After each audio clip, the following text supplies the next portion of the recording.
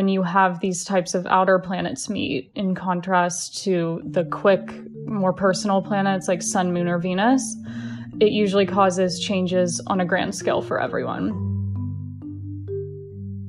Thank you for tuning in as Out of Office presents Work from Home, a mini-series. In light of the global pandemic, we decided to go off script and manifest a mini-series to bring insight, perspective, and positivity as we adapt to a new meaning behind the phrase work from home. We are navigating this global social situation as you are, and we hope through this we can navigate it together. Today we're working from home with Alice Bell, an Aquarius Sun, Pisces Moon, and Leo Rising. Alice is the resident astrologer for British Vogue and has also written astrology content for Vogue USA, Vogue Australia, Teen Vogue, and others. Alice first became interested in astrology because it helped validate certain personality traits that she had always had trouble accepting. Through her readings, she aims to help others see the positive side to their emotional challenges, showing them how to use their unique quirks to their advantage. Hi, Alice. Hi, how are you? I'm good. How are you feeling? I'm doing a lot better this week. I was really anxious a few days ago, but I feel like it's calmed down a lot. So as we're working from home, and this is so different depending on, what you do for a living, what does this look like for you currently? And what does your work from home office look like? Yeah, so I left New York, and I'm staying with my dad and my stepmom in Connecticut. So I don't really have an office. I just work from the couch or the bed. But this isn't really different from how I work in New York because I'm self-employed. So I work from home most days. So it's not that big of a change, but I do miss having meetings and being able to go out and do events. So that's different. Pre-COVID-19 and also now during it, is there a sort of routine that you follow? I am pretty bad at sticking to routines. I feel like that's why I like working for myself, because when I did work in an office, I found it so hard to go in and do the same thing every day.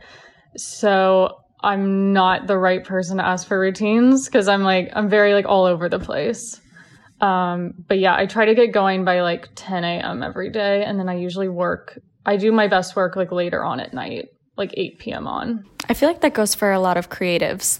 Your creative energy comes in at different hours. I know for me, It's kind of phased out, but always around 10, 11 p.m., I would get these creative bursts of energy. And that's where all my ideas would start coming in. Yeah, it's something about staying up past when your body thinks you're supposed to go to sleep, and then you kind of calm down and the anxiety goes away and you can be more focused. It's really cool. So before diving in, I'd love to talk about transitions for a minute. You were formerly a fashion assistant at Vogue when you began educating yourself in the realm of astrology. And there was a period when you pursued astrology while also having this full-time job. Eventually, you left your role at Vogue to follow a career in astrology.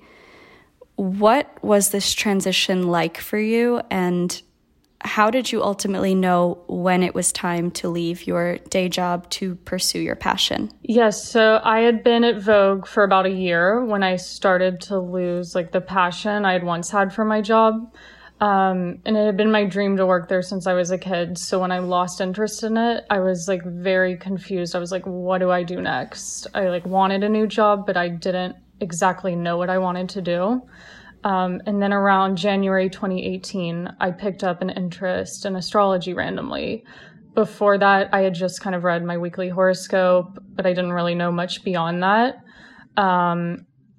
And so that winter and spring of 2018, I obsessively taught myself how to read my birth chart and finding out these very specific planetary placements, such as what having Venus in the 8th house meant and what Saturn in the 7th house meant, explained my personality so much more than just being an Aquarius. And so realizing that having these emotions and traits, I had them for a reason, helped calm me down a lot. So I started practicing charts on all my friends, coworkers, family members, because I was oh my God, this is amazing. I want everyone to know that it's not just your horoscope. And so I also started to do a lot of free readings over Instagram DMs for random followers that wanted one. And that was initially how I built up my client base. Astrology was still just a hobby at that time for me that I would just do at my desk when work was slow or when I came home at night. I kind of viewed it as a distraction from my job and kept being like, okay, Alice, like stop the astrology. Like you have to write articles for Vogue. You have to focus on that. I didn't think it could become my career. But then around August of 2018, that same year, another job I had applied for at Vogue fell through. And again, I was like, what am I doing? So I turned back to astrology, started to do it more seriously. By that point, I felt I was good enough to start charging people to do readings. So I made an announcement on Instagram. I was like, hey, I'm doing birth chart readings. I send them to your email for $30. It was like a 5-page reading. So the wait list immediately went to like 100 people over 2 days. And I think that was the moment when I was like, oh my God, I could actually support myself financially doing this, and it could be my full-time job.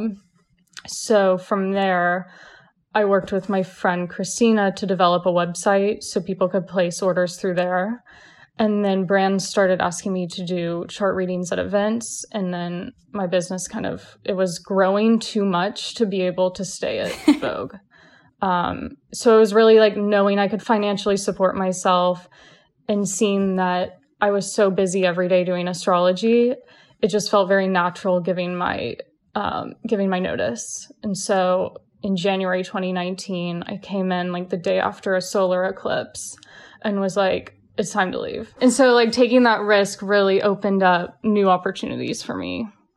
And things have just been like rising since then. That's really amazing. So you really kind of built a pretty solid foundation in what you wanted to pursue before ultimately leaving your day job. Yeah. Like I made sure I was making the same amount, which wasn't hard because like magazines don't really pay anything. So, but yeah, I made sure that there was like, I could pay rent and stuff like that before I left. Was there a learning curve for you about how much you put out there for free and how much you actually need to start charging people for? I think especially in the realm of like DMs and things like that. Yeah, so like I get a lot of people sending me these really long DMs, treating me like I'm their therapist. And sometimes I just like cannot reply because it takes so much energy. Other times I'm like, hey, go to my website and buy a reading, because people don't, I guess it's hard to like set that boundary with people. And then also kind of creating content. It's like, shouldn't I be charging to give people this information on Insta Story? I'm still trying to figure that area out as well. Yeah, it's definitely a gray area, I feel like. Speaking of astrology, you've been quite vocal on social media about the astrology behind the coronavirus. Can you touch on this a bit more? So 2020 in general is a huge astrological year. A lot of astrologers knew there was something big coming. We just didn't know what. I interpreted it as being like so much work and like recognition. And it kind of was like, no, slow down, put in the steps. Like that's how I'm interpreting this whole like virus that's going on and like being quarantined. But basically it was because these 3 major slow moving planets, Pluto, Saturn, and Jupiter, have all met up in Capricorn. So it's like this intense Capricorn energy.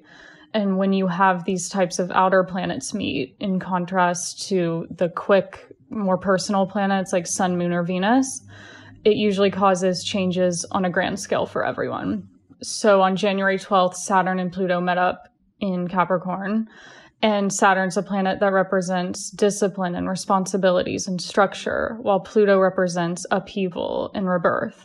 So you put these 2 planets together and something like coronavirus comes up to make us realize how ineffective some of our structures are and how we need to do things differently moving forward. So it's basically a transformation on a really deep level for everyone, not just like 1 or 2 people. To put this into perspective, the last time these 2 planets met in Capricorn was in January of 1518, which was 2 months. Yeah, so it doesn't happen often. The last time they met, period, was in 1982, which was in Scorpio, and that was kind of the start of the AIDS cycle. And Scorpio is a sign associated with like death and sex. So that was interesting. But in 1518, this was 2 months after Martin Luther published his 95 Theses and the Protestant Revolution began. So again, it was like something major, transformative. And then in March specifically, why it all came to a head in March and not January was because Jupiter and Mars caught up with this Pluto and Saturn energy in Capricorn, giving a lot of energy to the process. Having Jupiter in Capricorn also indicates that this is a time of rebuilding and ultimately establishing a better foundation for ourselves moving forward. So I feel like good will come of it. It's just like super amplified right now, everything that's happening. You also mentioned something about rebirth. Is that how you're interpreting this? Is this kind of a reset for the world right now? I feel like people are having to face like their deepest fears right now. That's what this isolation has brought out. But it's also, I don't know, for me, I've just been like, I've realized I was maybe chasing money too much. And like, I needed to go back and like have gratitude for what I've already accomplished. So I feel like it's a mental reset in that way. Instead of trying to like always push ahead and have the next thing, it's like, how can we be present more and like be thankful for what we've already done? And then also with the astrology, the financial stuff is explained by Uranus being in Taurus, forming a square to all this Capricorn energy. So that basically means that there's going to be a lot of ups and downs with money and unpredictable changes, which kind of explains the sudden drop in the market, and it urges us to think about money and spending differently moving forward.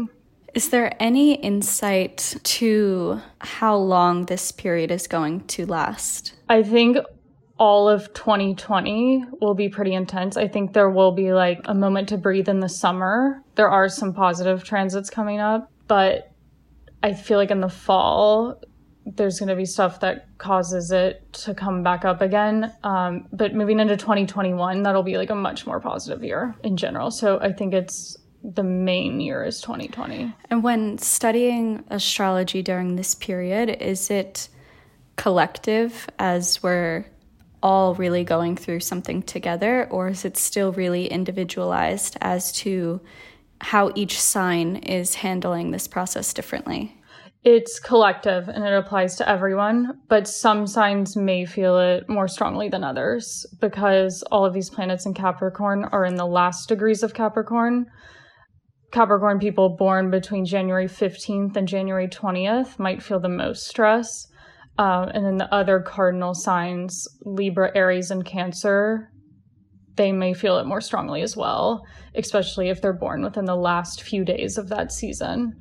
And anyone with those 4 signs as their rising or moon as well might feel it strongly. So definitely affects some more than others, but it affects everyone in general. Are there any similarities that we all can do to move through this in kind of the easiest form?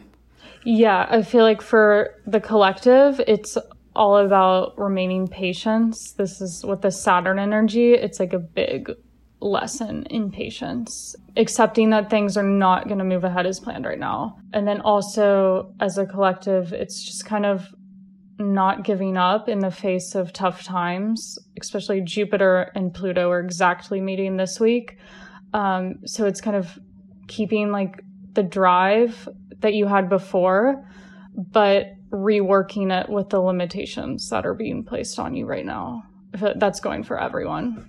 Are there any other positive shifts that you've observed during this period? Yeah, I feel like there's a lot more positivity coming up. The worst for now is behind us.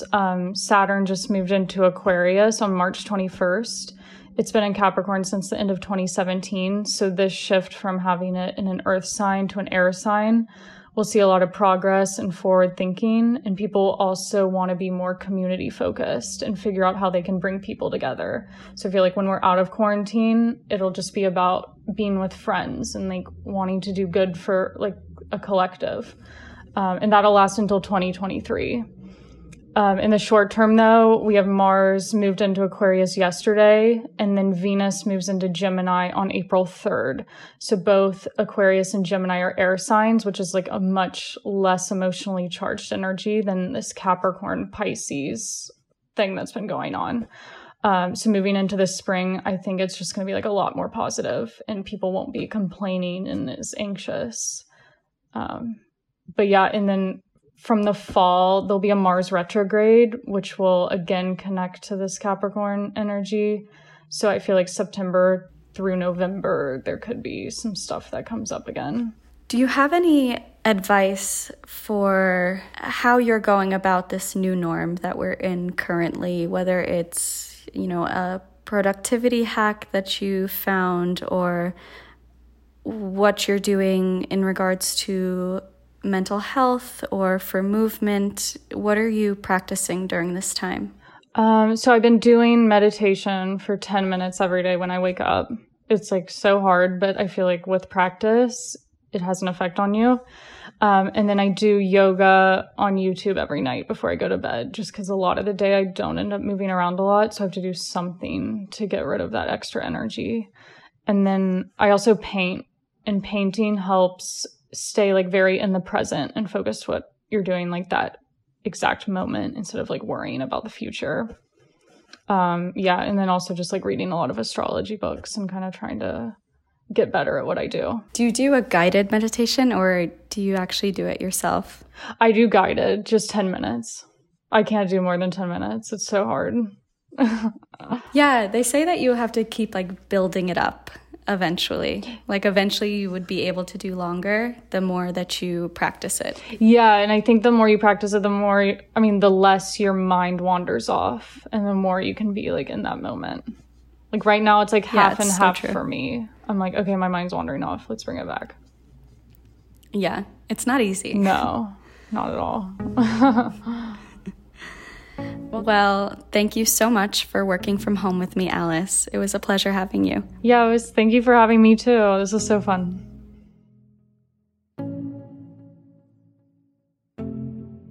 Thanks for joining my conversation with Alice. You can follow her on Instagram at @stalkalice. Thanks again for tuning in to Work From Home, the mini-series. Out of Office, the podcast, will return to its regularly scheduled episodes soon. But in the meantime, we hope you enjoy working from home with us. Hit subscribe to keep up with us, and of course, rate or share with a friend. Out of Office is not just a conversation with our guests. It's also a conversation with you. Send us your career questions to hotline@bybaba.com and we'll answer them in our upcoming episodes.